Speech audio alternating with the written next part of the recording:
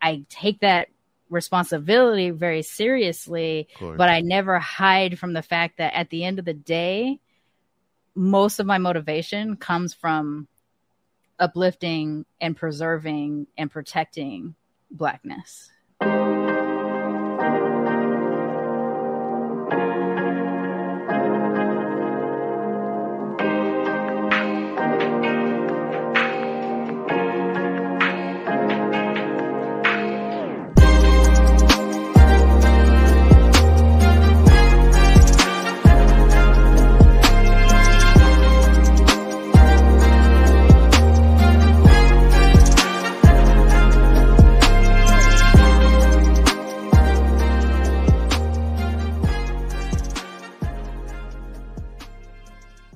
Welcome to Revelations, the place where we speak truth to power. I am Cole Johnson, and I am so glad you're able to join us. How can I introduce this next guest? Podcaster, public speaker, and CEO. Well, that's how she describes herself. An entrepreneur and a self-professed nerd also describes her. This proudly Black, mixed, and nerdy lady is ready to show us all that we are not a monolith. Ladies and gentlemen, I give you the founder and CEO of Hustle Main Media, Charmaine Fury. And this is her revelation.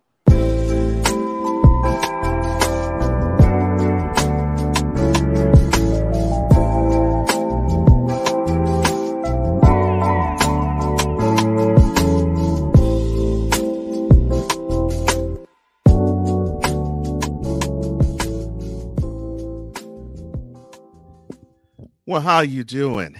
Hello. It's been a minute since I have talked to you, friend. It's great to see you and hear from you again. Nice to see you too. Thank you for inviting me to your show. Well, thank you for taking up the invitation. Before I even get started on the main portion of this interview, I just I feel for you because you were where my original hometown is, and I know it is cooking up a storm out there. Hot. And I don't have my Uncle Rag near me, so I'm just going to be, patting every so often. Look, that's quite all right. I totally understand. I totally understand it. All right. So what we normally do in this, since you're on the first time here, we like to do what we call Open the Way.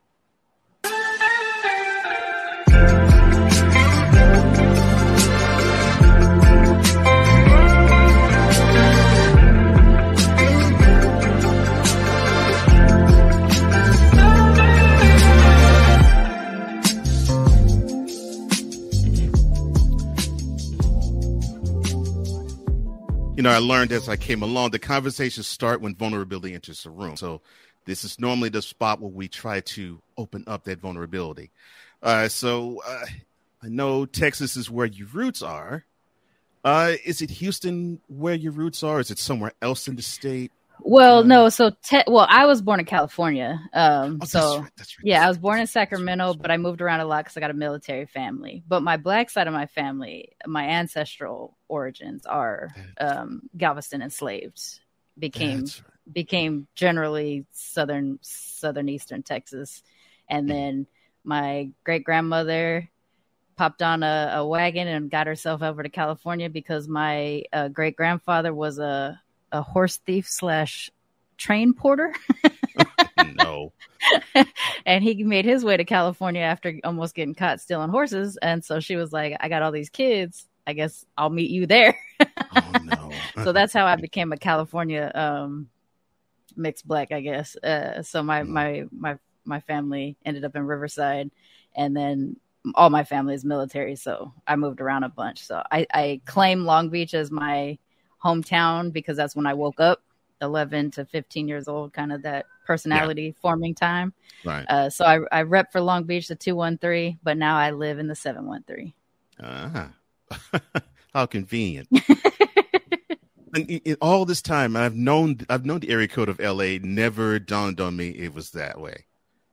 Well, so 213 is like old Long Beach, like when Right. I was growing up. So now I don't know what they are, but it's not not everybody has 213. I still have my 213 number, and I'm holding on for dear life to it because I'm always representing. But yeah, so I'm from the 213. See, all right, West Side. Well, see, I come from Houston. I don't live there now, but I hold on to the number as tight as possible still. Mm-hmm. So I know how that is. Yep. All right. So you have this is interesting. So you have California and Texas roots before you were even born. Now I like that. Okay. Mm-hmm. So when we got to know each other, we talked about this holiday that people didn't know about, and it was called Juneteenth. Well, all of a sudden people know about it now. It's stressing me out too. All right. So, and I wanted to ask you this as soon as I remembered it. Mm. So how did you receive Juneteenth becoming a federal holiday when not even like the year before, it wasn't even on people's radar?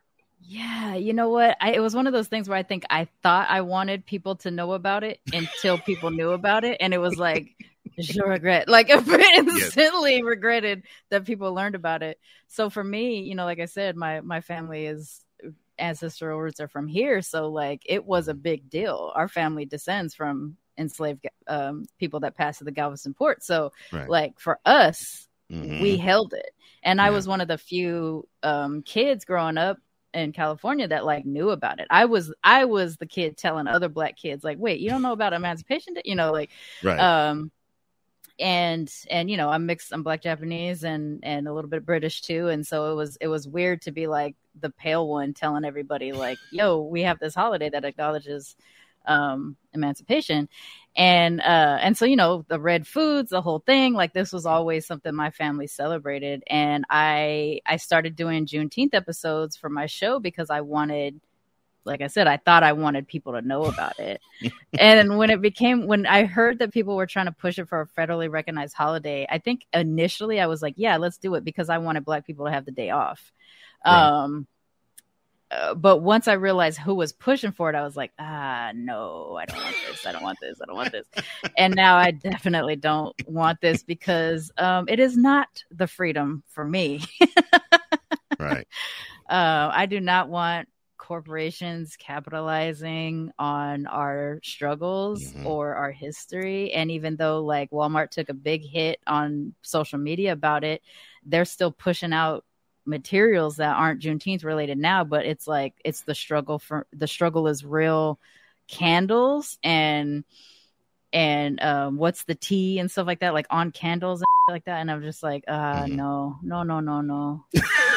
I regret I regret that the rest of the world found out about Juneteenth. The dangers of when something gets co-opted. And it's a problematic thing to say, and I've said it multiple times, and I know that it's terrible that I said it, but there's aspects of segregation that I kind of wish we were able to hold, like that our neighborhoods were able to stay where we can have Black doctors, Black dentists, like things like that, whatever. And this holiday is kind of one of those things too, where it's just like, it needed to be for us. A couple years ago, I started to tell my boss when I was working for other people, I'd be like, I'm a descendant of Galveston enslaved.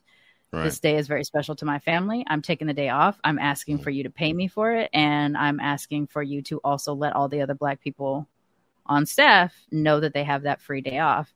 The first year I got the day off, and I don't believe the rest of the Black folks or mixed Black folks, which at the time we had 11, got it or were told.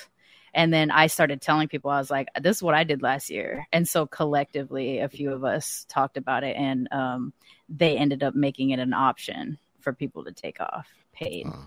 And this was a year before or 2 years before it became federally recognized. So, yikes. I mean, I don't know. I have feelings. And I figured you would, because when I put this question in here, I was like, okay, I know I'm gonna get a really good, profound answer from you on this one, because I have a lot of similar feelings about that too. And I'm glad you actually said that, because the one thing I've noticed about you, and it's not just by profession, it just simply is who you are. Blackness seems to be a huge thing for you. It's my primary identity, yeah. Right. So where do you think, other than, of course, you lived the experience, obviously, did you get such a profound love of the culture? Well, so, I am Black Japanese mixed, but I always would describe myself as weekend Japanese because I wasn't able to like exist as a Japanese person or even a Japanese mixed person. I mean, culturally, Japanese aren't for mixing. Like just by nature of me being born in America and mixed, I'm already not Japanese to Japanese people because they have a very nationalistic view. You're Japanese if you're from Japan. Right. That being said, they have their own experiences of prejudice and racism as well in country. But here, I'm removed from Japanese status because I was born in America. And then on top of that, I'm second generation American born and I'm mixed race. So, there's extra things. So I got to be Japanese in my grandma's home exclusively. I couldn't go, like when we went to other Japanese events and stuff like that, I wasn't there as my grandmother's granddaughter. I was there sometimes if we ran into people she knew as the child of a friend of hers or something like that, because she was nervous that people would figure out that we were Black. I was darker when I was little, but I still I'm not identifiable as Black to non-Black people. I'm not white, that's for sure. Right. I'm not Asian even, people don't view me as Asian. I'm really racially ambiguous in my presentation. So that's why I don't have the same level of connection to being a Japanese. Like I don't have a lived Japanese experience, I guess is what I want to say. I have a weekend in my grandma's home Japanese experience. Whereas every aspect of my life was Black. I lived in Black neighborhoods. My dad's Black. The church I grew up in was Black. The elementary schools I went through were predominantly Black and Mexican. So for me, it's not that I learned the love of the culture. I am the culture. I'm part of the culture, and especially, and which is different in California, like the way you experience a mixed Black person who presents like me versus the way you experience a mixed Black person that presents like me here in the South. In the South, I'm Black. Right. I don't have to answer too many questions. And if I do have to answer a question, the question is not what are you? It's what are you mixed with? So Black people are already telling me, I know you're Black, but what's the other thing? Where in California or anywhere else that I go, it's what are you? And so, except for with Black folks. And so I get to exist. I don't even like that I said it that way, but whatever, it's language. I get to exist as a mixed Black person with a Black identity with very little questioning. More often than not, my Blackness is questioned by white people. So for me, I am the culture. I'm from the culture. It's my culture, and I love us, Why does that not? Well, that is wonderful that you are that way, but why does that not surprise me that I've heard that about how white people just treat? Never mind. I can go on a tangent with that. Well, you have sufficiently opened the way, and I think we have to continue on with this conversation. Okay, let's do it.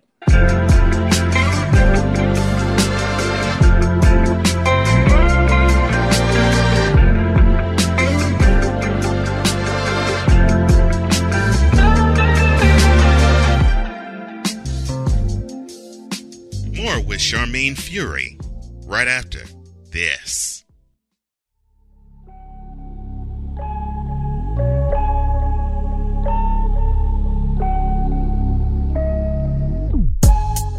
You have to learn to live with yourself before you can make a commitment of yourself to someone else. When you go to something that's already structured, like the church, I don't need to go in there thinking I'm the pastor. It's like already one set up, you know what I'm saying? It just had everything, but I learned, you know what I'm saying?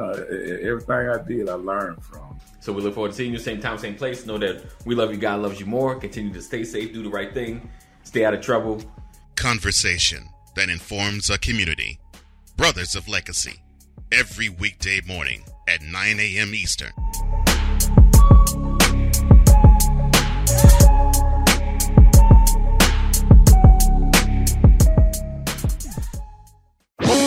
If you're looking for a sports program that gives you the flavor. Washington Commanders? Really? This whole thing stinks to high heaven. That pulls no punches. Thuggish act by a thuggish actor.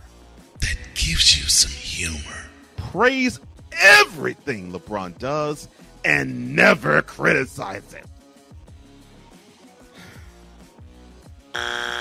If you want a show that gives you good times, then this is that show. I am Cole Johnson, and welcome to Cole Sports with a Z.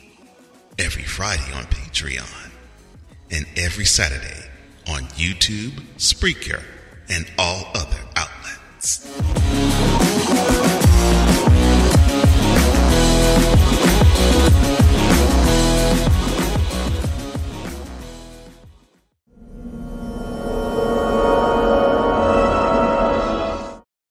Charmaine Fury is joining me on Revelations, and she just opened the way, and I think now it's time we go on that bridge to prosperity.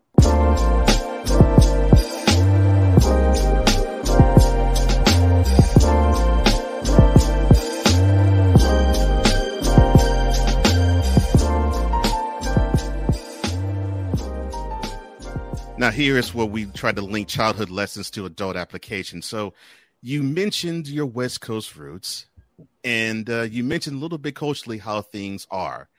So I met you when you were living out there. So what as an adult made you stay out there?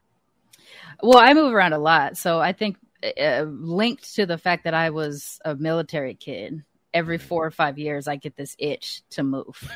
And so as an adult, when I was 27, I left California. I went from California to Austin. I was here for about 5.5 years, and I went from Austin to Massachusetts to Boston. I was out there for about 6 winters. I was there for 6 winters. You only count that in winters. And Yes. then I was like, I'm done with winter. So I wanted to go back home to California. And so we went back to LA, and we were there for 5.5 years as well. And I probably could have stayed there, but I got to a point where I wasn't thriving quite the way I wanted to.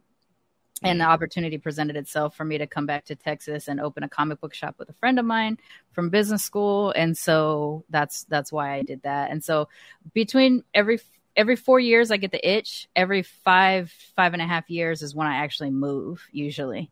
So what kept me what got me back to California, I guess, was just like, I finally got homesick and needed to have some adult time in LA.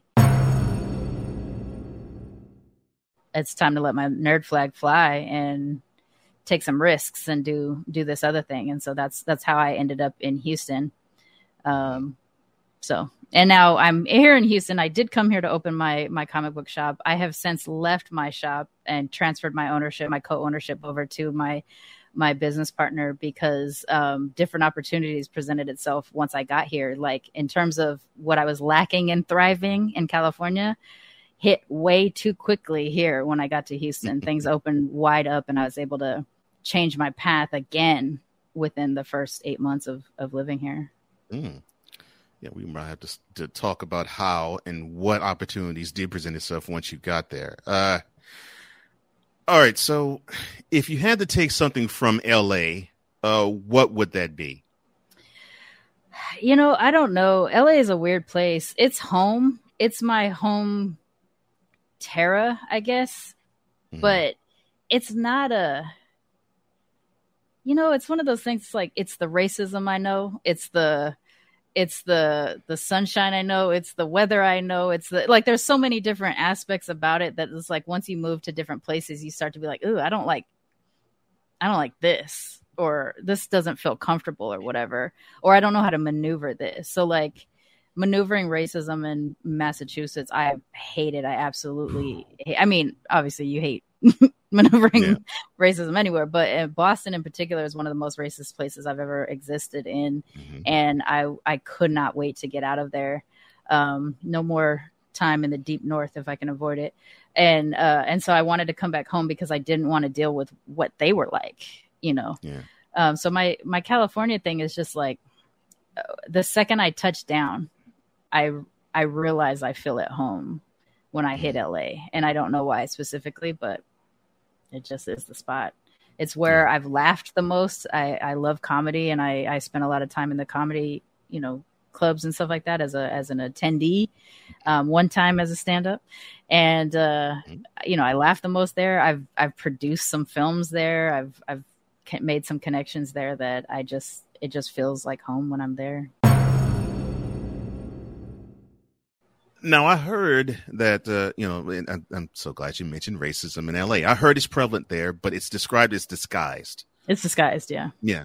So in light of a few incidents that came from there, of course, back in the 90s, we had Rodney King and the trial there, and then O.J. Simpson and his trial there. What are your thoughts about that aspect of LA culture?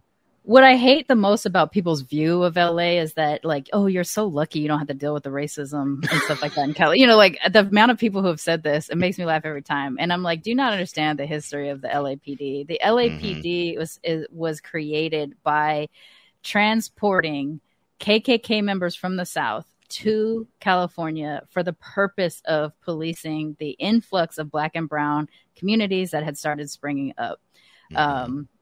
California has or LA in particular has an extremely racist history, down to the Chinese massacre that a lot of people don't know much about, to like the ways in which they segregated Black and brown communities as well, how they move people around and things like that. And then of course we have literal KKK members are the founding members of the establishment of LAPD. So racism has never not been on the agenda for them, and continues on into the time that I was growing up. There was when Daryl Gates was the chief of police during Rodney King and all that other kind of stuff. So I got to experience, and the Vikings were an police force gang. They all had tattoos of the Viking logo from the Minnesota Vikings. Then they were tasked to basically just go in there and harass Black and brown communities, and in some cases, kill folks and beat up folks. That extended into Long Beach, where I was growing up at the time, and so the disguising of it is, it's Hollywood, it's liberal, even our rich people are cool. But no, all the same things that are happening in other places are happening in LA. It's just that you're distracted by the glitz and glamour of different aspects of that city. But you can drive into any of the predominantly Black and brown communities of LA, and you can see the same level of degradation and oppression that happens anywhere else in the country. So I really don't like that people don't realize when they're outside of LA how terrible LA can be. That being said, it's like one of those things, you're familiar with what you grow up with. So that's my terrible. Right. When I come to a different place and I live in a different place and I learn that local place is terrible, I still don't feel like I fit because it's a different type of experiences that I have. Wow. So yeah, LA has a terrible racist history, even down to how we got water and like who they had to move around to get the water and stuff like that. Like there's no aspect, in the same way that there's no aspect of the United States history of infrastructure or anything like that doesn't rely on the bodies of Black and brown people. LA is no different. Yeah. No different. Wow. Not to mention they held Japanese concentration camps there too. So yeah, absolutely. The largest Japanese population in the country at the time was there, and still I think I believe has kind of come back a bit.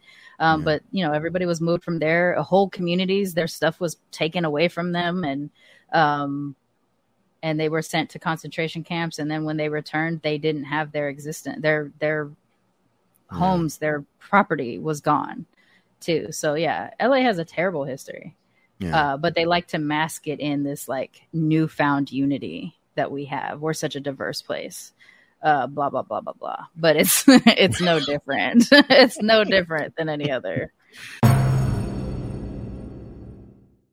Because I'm here now in the 3rd ward, and this is where I opened the shop, and I'm like 3 or 4 blocks away from TSU. It's a predominantly Black community, historically Black community. There's landmarkers that show how Black people thrived in the past here. Right. It's being heavily gentrified right now too, so that's that aspect of discomfort. And even I feel like, while it feels familiar to me because it feels not much different than the community I grew up in, just like a Texas version of it with slightly less Mexicans. I also feel like an infiltrator. You know, I do kind of feel, to a degree, like not a gentrifier, but an infiltrator, in that it's not the community that I grew up in, and I still come here with lighter skin and Japanese style hair, I guess, or textured hair, and so short of people taking a moment to see that I'm a mixed Black person, I do feel like I've somewhat infiltrated a community that I'm not from, even though I grew up in very similar circumstances, very, very similar. But I'm more comfortable here than I feel in other parts of Houston. Now that I've lived here for a year, but same thing. Like, I just feel like, it's not where I grew up. So yeah.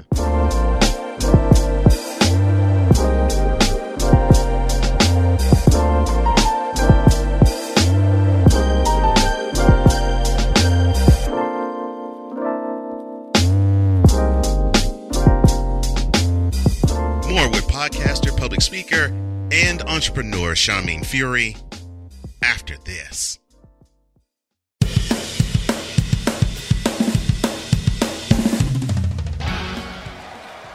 Of course, Steph Curry, Tim Anderson, Yordan Alvarez, and it's caught.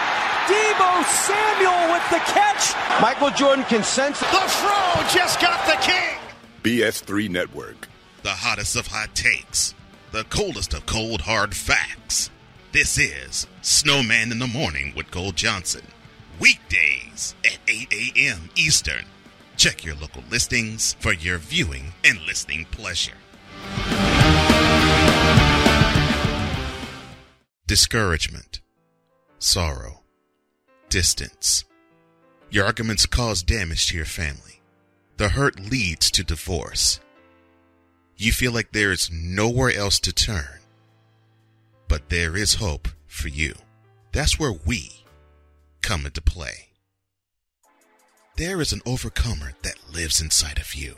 One ready to take on the world as you leap for joy, living in victory. You'll grow to love yourself and others. There's life after divorce, and you can claim it today. Get Over Divorce, where your new story begins, here every Thursday on YouTube and Spreaker.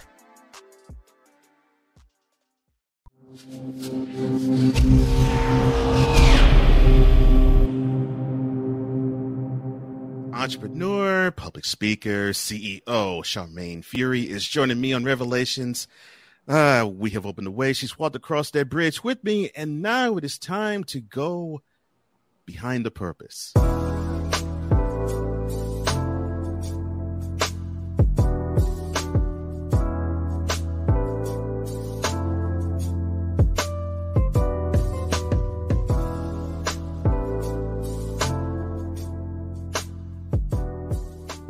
And in Behind the Purpose, this is the reason why we function the way we do. Now, you, ma'am, Sir Auntie Maine, describe yourself as a mixed Black nerd. Hence the title of one of your podcasts, Blurred Comics. Now, how is that designation giving you such strength over the course of time? And I know you suffer some difficulty too. How did people also make it difficult for you to live the life of a mixed Black nerd? I think the way that it empowers me or gives me power is claiming the way I access my nerd, right? Like Black and brown people aren't considered categorically what you think of when you think of geeks and nerds and stuff like that. And I've been a lifelong comic book reader and fan, but I was growing up in a time where Black people couldn't express geek, couldn't express nerd, couldn't express fandoms without some form of ridicule, because like we had, as a community, we had to live up to certain expectations that some of them were placed on us by ourselves. Some of those were placed on us by whiteness. And so I had to hide this aspect of myself and didn't really get to be my full self. But the way that I access any kind of fandom is through my mixed Black lens. Like the way I describe myself, like growing up, I was a Black girl who happened to have a Japanese mom. And then I left and went to the suburbs and lived in a predominantly white community. And that's how I learned I was mixed. That's how I learned people didn't see me as a Black kid, because I was Black at home. But when I left that community, the other people that existed around me didn't see me as that way. So I was fighting to constantly share, like, I'm Black, like I'm Black. Like, I don't know how else to say that I'm Black. I don't know how to maneuver any other way. Right. So I tell people, like, I was Black until I was about 15, 16, and I moved to a different community, and that's when I became mixed. So the reason why I put forward that I am even identifying as a mixed person is because I know that my face comes with questions. You know, I know that my skin tone comes with questions, my hair texture.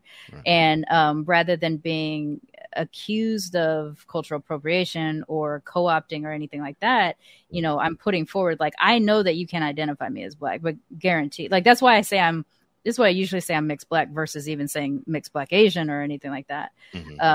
Because I exist in a predominantly Black life. My life is everything that I access through my Black lens, and nerdery is a part of that. Where people have taken it away from me is more of or attempted to, because you can't take it away from me. Of course. Where they've attempted to is the thing of just like, I'm a femme-bodied person, so obviously you can't be a nerd because, you know, people with boobs can't understand comics, evidently. You know, things like that. It's like, you know, first of all, you're a femme, then you're brown, then you're, you know, like, there's so many things about you that aren't coding nerd, and that's because they're centering whiteness, and they're centering, in particular, 18 to 45-year-old white guys. Like, that's who gets to be, in quotation fingers, who gets to be a nerd. And then you see me, and more often than not, I can go head to head with people's comic book knowledge. And they're just a guy who likes Batman or Superman. And I'm a person who reads all kind of shit. You know, like, there's so many things, like, you're not going to contend with me in some cases, and not, you know, and I don't have nearly as much knowledge as some of our mutual friends, you know, that we both know in Blurred Spaces. Like, they're the people I go to when I don't know something. But when I go into a comic book shop, and it's predominantly, you know, white male clientele there and stuff like that, and the first question is, you know, do you understand that you're in a comic book shop? Like, no, that was really confusing. I don't know how I ended up here. Or, you know, like, if I pick up a certain book, it's like, do you understand that this is a part of a series? And that this is like the second book. And I'm like, do you understand that I walked straight to that section, grabbed one book, didn't browse, came to the front because this is all I want? You know, there's so many times in which someone has tried to make me seem like I don't know anything. Or, are you buying this for your boyfriend? Do you know what other books he collects? First of all, assumptions. You know, like, you don't know my deal at all. And for me, like, I'm all the things that tells you I can't possibly be a nerd. I'm a bi-gendered identity, femme-bodied person. I am Black and Asian. I am, you know, like, I'm also 44. So, like, people think you grow out of it. And the thing is, like, comics aren't really for kids. Like, and even when I was reading comics as a kid, most of those I shouldn't have been reading. You know, like, they've never really been for kids. Well, maybe in the golden age, but, like, you know, now they're for older folks and stuff like that. So nothing's diminished it for me, and I don't really allow people to take away my power. But that being said, they do attempt it a lot. Good, and I'm glad that they can't, because just in knowing you, that's part of your charm to me. Like, the fact that you're proud to be a nerd, and you're proud to be Black along with being a nerd, and you wave that flag proudly and high. I'm like, cool. Rocket sis, I want you to do it. Yeah.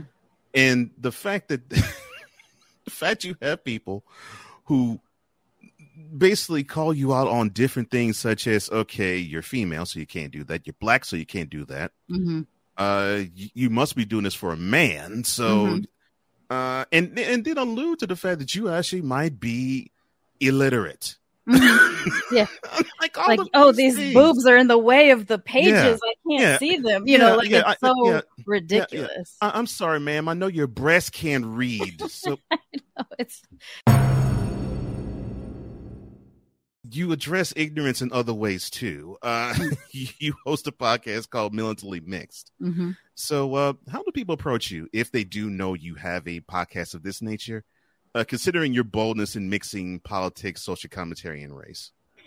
For the most part, Militantly Mixed is a community-based conversational podcast with other mixed people. So I'm mostly only interacted with through mixed people who are trying to find community, who are trying to find representation. Because right. Even when you do see mixed people on TV, it's almost always a black, white, biracial, interracial couple that has a more obviously black-looking child. Right. There's colorism at play and things like that. And people just tend not to see themselves or not see the reality of what it's like to exist as a mixed person on the screen.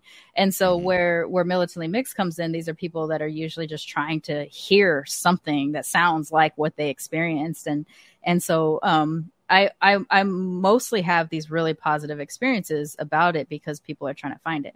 Now, when white people find me, I get two different kinds of reactions. I get the quote unquote woke white person who's really trying to learn and in doing so will make mistakes that they need to tell me about. And then that ends up being, like in the past, when I first started, it ended up being this free labor teaching moment where I'd be like, no, don't do that. And here's why. Where now I'll just be like, this is a podcast that you're welcome to listen to and learn from. It's not a podcast in which you are invited to engage on. Because this is for the people I'm making it for. Full stop. Once I started doing that, which was a really bold thing because for a period of time, a big part of my audience were white women who had mixed children. I needed them to understand that like what they were learning by listening to my show was what their children were going to experience. And they were never going to fully understand what those children were going to experience. So they had to do their job to try to make sure that they embrace whatever that child was going through so that they could help, maneuver them through those spaces. The other kind of white person I get is the person who doesn't understand what the word militant means. Right. In terms of racial militancy, and will say like, your show sounds so nice and kind. It's not very militant. And I'll be like, obviously you've done your research on racial militancy. Because racial militancy is service to our community. That is the foundation of being a racial militant person, is to service our community. Like the Black Panthers, they created food programs and backpack programs and walking people home from dangerous situations programs. They started to protect their neighborhoods. And yes, they did do that with guns and things like that. But they were being responsive to in kind to what they were experiencing. When they started to become criminalized for protecting their community and their PR changed, that's what people are expecting when they hear Militantly Mixed. And so I will get the type of person that will say like, oh, I heard about your shows. And they're usually like in the podcasting business in some way, shape, or form, and they'll check it out because they want to engage on something, and they'll be like, yeah, I'm not picking up militancy. And I was like, well, why don't you look up what racial militancy is and come back to me, because I'm not doing the work anymore. I'm not going to do the work for white people anymore.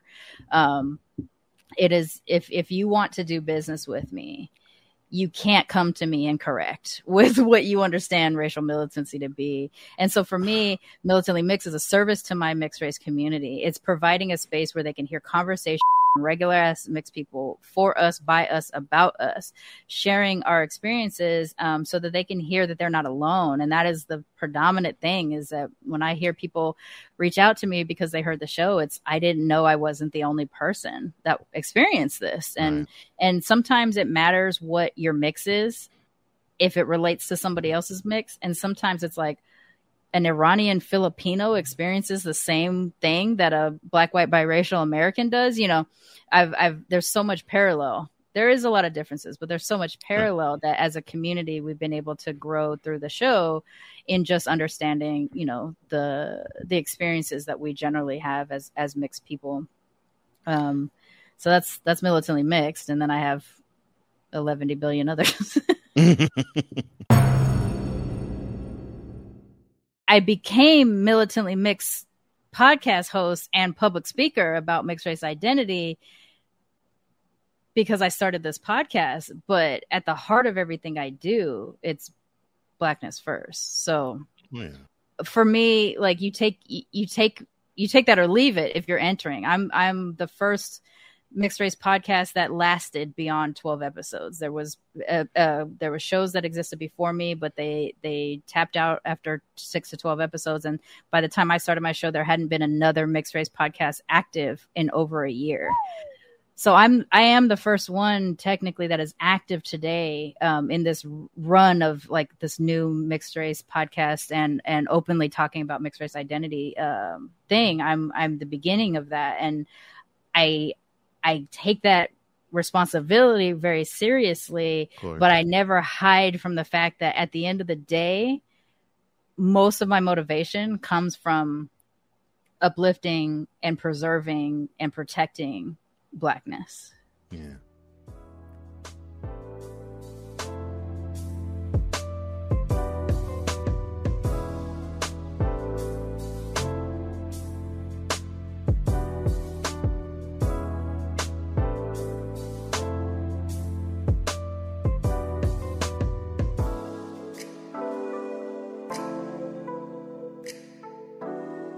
More with Charmaine Fury on the other side.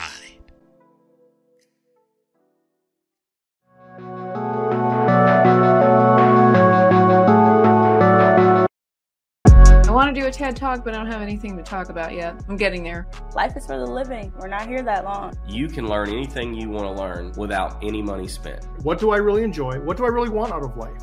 I am your host, W-I-Z-E. Are you in a life holding pattern? Well, this is for you.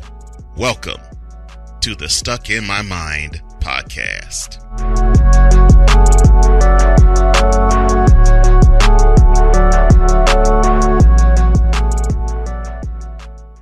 You want to watch these interviews commercial free? Well, now you can. Revelations is on Patreon. Become a patron today.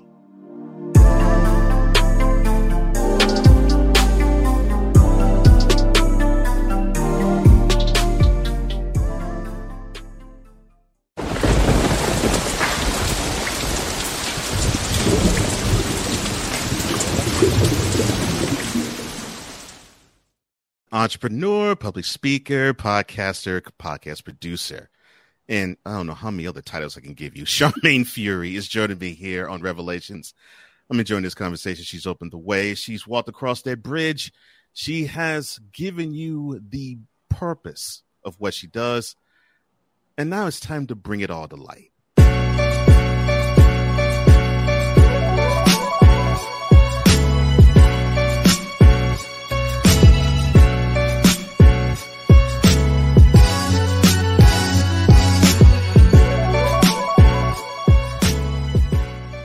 Now, all of us shine in a unique way, and this is how she particularly shines. Now, amongst, like you said, and this came out of your mouth, not mine, you have many different platforms podcast-wise. Here's another one. So you host another one called Bi Furious. So I think I have an understanding as to why, but just to have you explain it. Why the title, and why the feeling of furious? I'm an angry bisexual. My last name is Fury. And she says this with a laugh. Yeah, so Bi Furious was what I was doing with Militantly Mixed. I was missing in my queerness. I am a bisexual, polyamorous identified person. And while I have been married to a cisgendered, heterosexual, mixed Arabic and white man for the last 22 years, I am all times am bisexual. Like I said, I'm also polyamorous, so I do have relationships separate from my marriage or my primary relationship. And the way in which people treat bisexuals is this: we're either a unicorn, a dragon, or we don't exist. You know, like we're either mythical or we're an illusion. And bisexuality is always viewed as being sort of like a gateway to deciding if you're going to be queer. Where like my whole life, I chased boys and girls. Like even in hindsight, I can see when I was holding little Sarah's hand in first grade, I was holding little Sarah's hand. You know, like I was interested in her in the same way that I might be interested in a little boy too. And the amount of times that my bisexuality gets invalidated because I happen to have partnered with a man. I mean, first of all, I fell in love when I was 22 with a friend that I had for 7 years. Yeah. I mean, that if I was going to be monogamous, that was going to block me from like experiencing my full sexual orientation, my full sexual desires and things like that. And that's something that happens to a lot of bisexual people because they are monogamous and they end up picking one and then they end up having an identity that's associated with that. My shows are named after me, basically. So I am militantly mixed. My show is called Militantly Mixed. I am Bifurious. My show is called Bifurious. I am a blurred. I am mixed, which is why we have MIX in the way we spell comics, and it's a comic book show. Mm-hmm. I am these things. And so all of my shows are named pretty much after me in some form. Charmaine Fury, the first place where my head went when I first saw you mention that name, I wanted to jokingly tease you and say, all right, so are you a relative of Nick Fury? I am the mythical child of Samuel L. Jackson. And I have said this for years. And when, except for the 2 years that I worked on the same show as his actual biological child, and I had to keep my distance because I was so embarrassed about that. Oh, no. When he took on the mantle, the Fury mantle, everything about him in that role clicked into place. Like, it's not just that I'm the mythical child of Samuel L. Jackson. I am the child of Samuel L. Jackson as Nick Fury. See, my curiosity almost wants to maybe ask you the question. So, how was she, the Samuel L. Jackson's daughter? She is him. She is like legit. I was working on a show and I didn't make the connection, even though I knew the name of his family because I'm a fan. I didn't make the connection, and I had my bad motherfucker wallet. I had Samuel L. Jackson all over my desktop screen. I was wearing T-shirts with his face on all the time. Like, I'm legit a fan. And my boss at the time had said, like, he's laughing and he's like, I cannot wait for you to meet Zoe. And I was like, why are they also into Samuel L. Jackson? And he's like, no, do you not know her? Have you not, you don't know who she is? And I was like, well, I booked her flight, but I haven't met her yet. And then I was like, oh crap, her last name was Jackson. And I was like, oh no. Because of course a celebrity's child would end up working in TV also. Right. And when she walks into the door, like, you didn't have to point her out. Like, she's got his vibe for real. She looks like her mother, but she acts like him. And I instantly just like buttoned everything down. Like, I toned everything down. I stopped telling people that I was his child, because I've been telling people I was his child since high school. I have had a long standing obsession with Samuel L. Jackson. And so at one point later in the first season of the show we worked on, I was driving one of the other people on set had like need to go pick up a prescription or something like that. And I was a free person. So I was like, yeah, I'll take you. And while we're in the car, the girl goes, do you know who's the person that's like obsessed with Zoe's dad?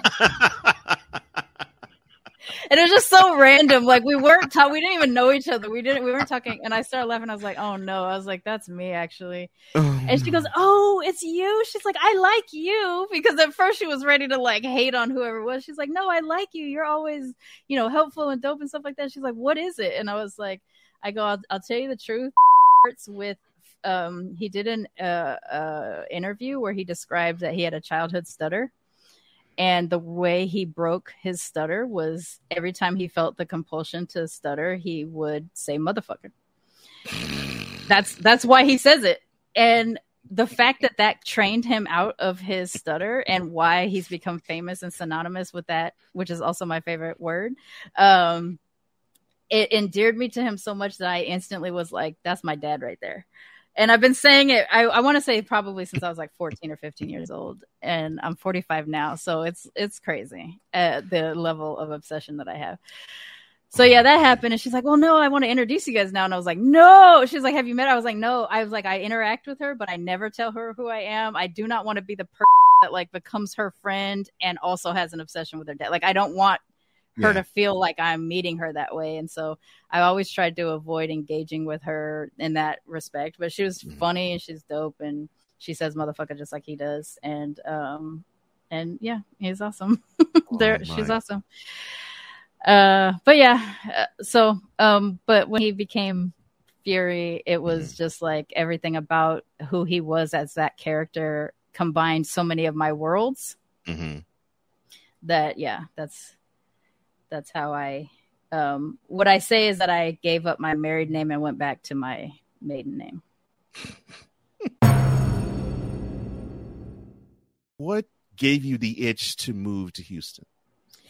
Specifically, the only reason I moved to Houston was because my business partner's from here. And when he reached out to me and said he had an opportunity to start this business, he said, he's like, I want to start a comic book shop, but I really only kind of want to start it if you're involved. And he's like, is there any chance you would be willing to join me on this journey? And I was like, absolutely. Because I had told him a couple of years before that I wanted to open a comic book shop, but I was trying to figure out how it was even going to be feasible for me to do that in LA.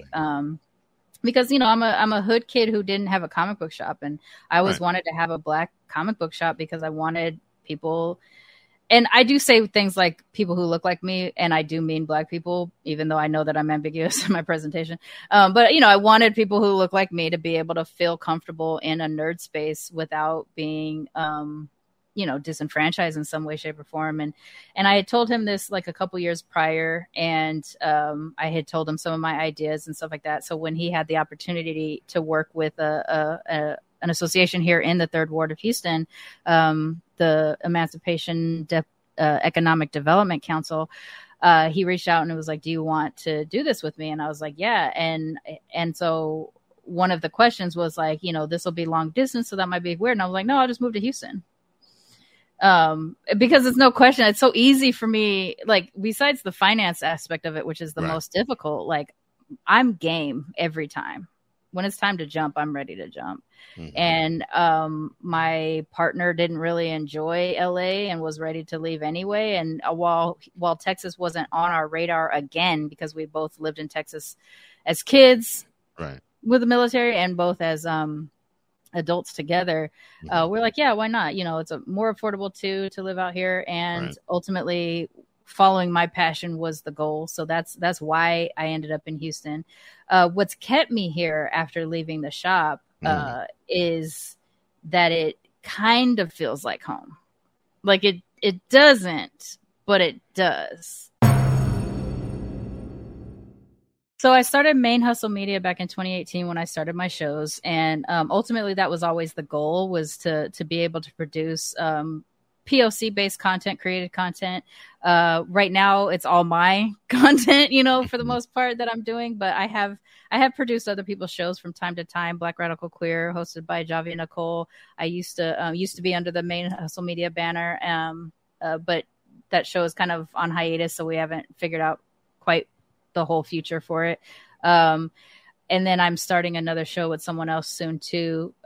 That's a travel-based show, but the goal will be eventually for it to grow into its own podcast network studio space, in which I can assist in the education and creation of podcasts for POC folks, to try to find more affordable ways in which they can access the technology, and honestly just teach people how to do what it is that we do. And in addition to that, just also be the podcast network for all the shows that I do. And, you know, if in the future I start to produce more shows, they would be also on that banner. So Main Hustle Media Studios is something that is in my future. I have a version of it in my head. I'm waiting to see how it plays out.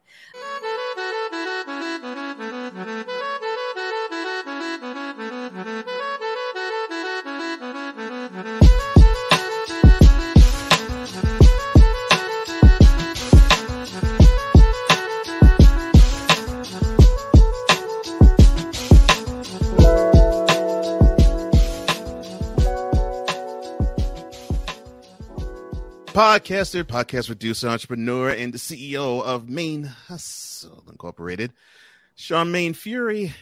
She has joined me on Revelations, and now it is time for plug tuning. You know, yeah, just like the song from De La Soul. This is my where heart immediately. De La Soul is my group. Mine too. This is where the person who is the guest gets a chance to plug whatever he or she desires. So, Charmaine, where can people find you?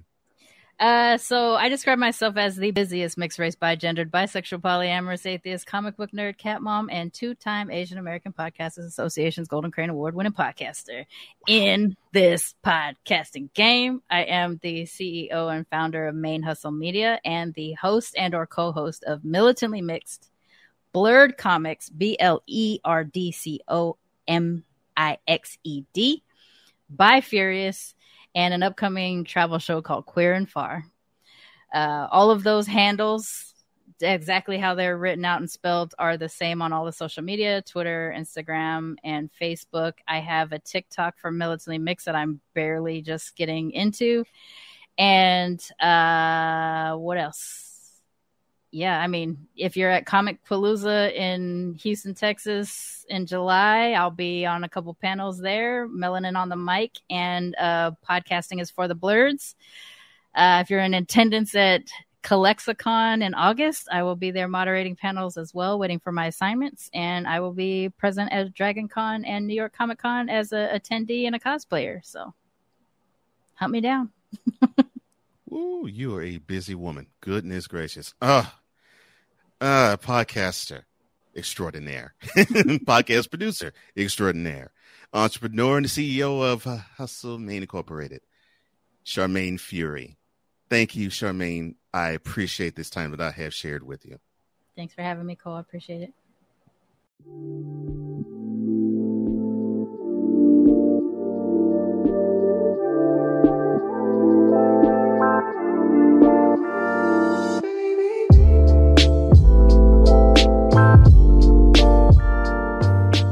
To think I knew about this powerful voice for a couple of years before we even spoke is crazy. To have a conversation with her is a reminder that I should embrace the possible every day. We're different in more than just our gender. The Bible says, "For God shows no partiality." So if God shows no unfair bias, why should I? It would preclude me from seeing a friend of mine blossom into the comic-loving, nerdy, militantly mixed, proudly black, bi-furious, entrepreneurial phenomenon she's become. The beauty about humanity is that you learn more about yourself through the eyes of someone else.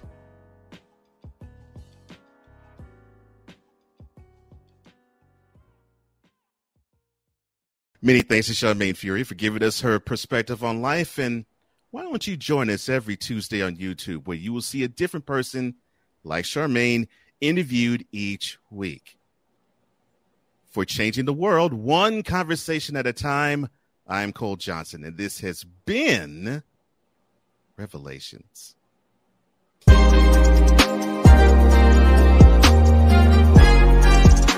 Thank you for tuning into Revelations.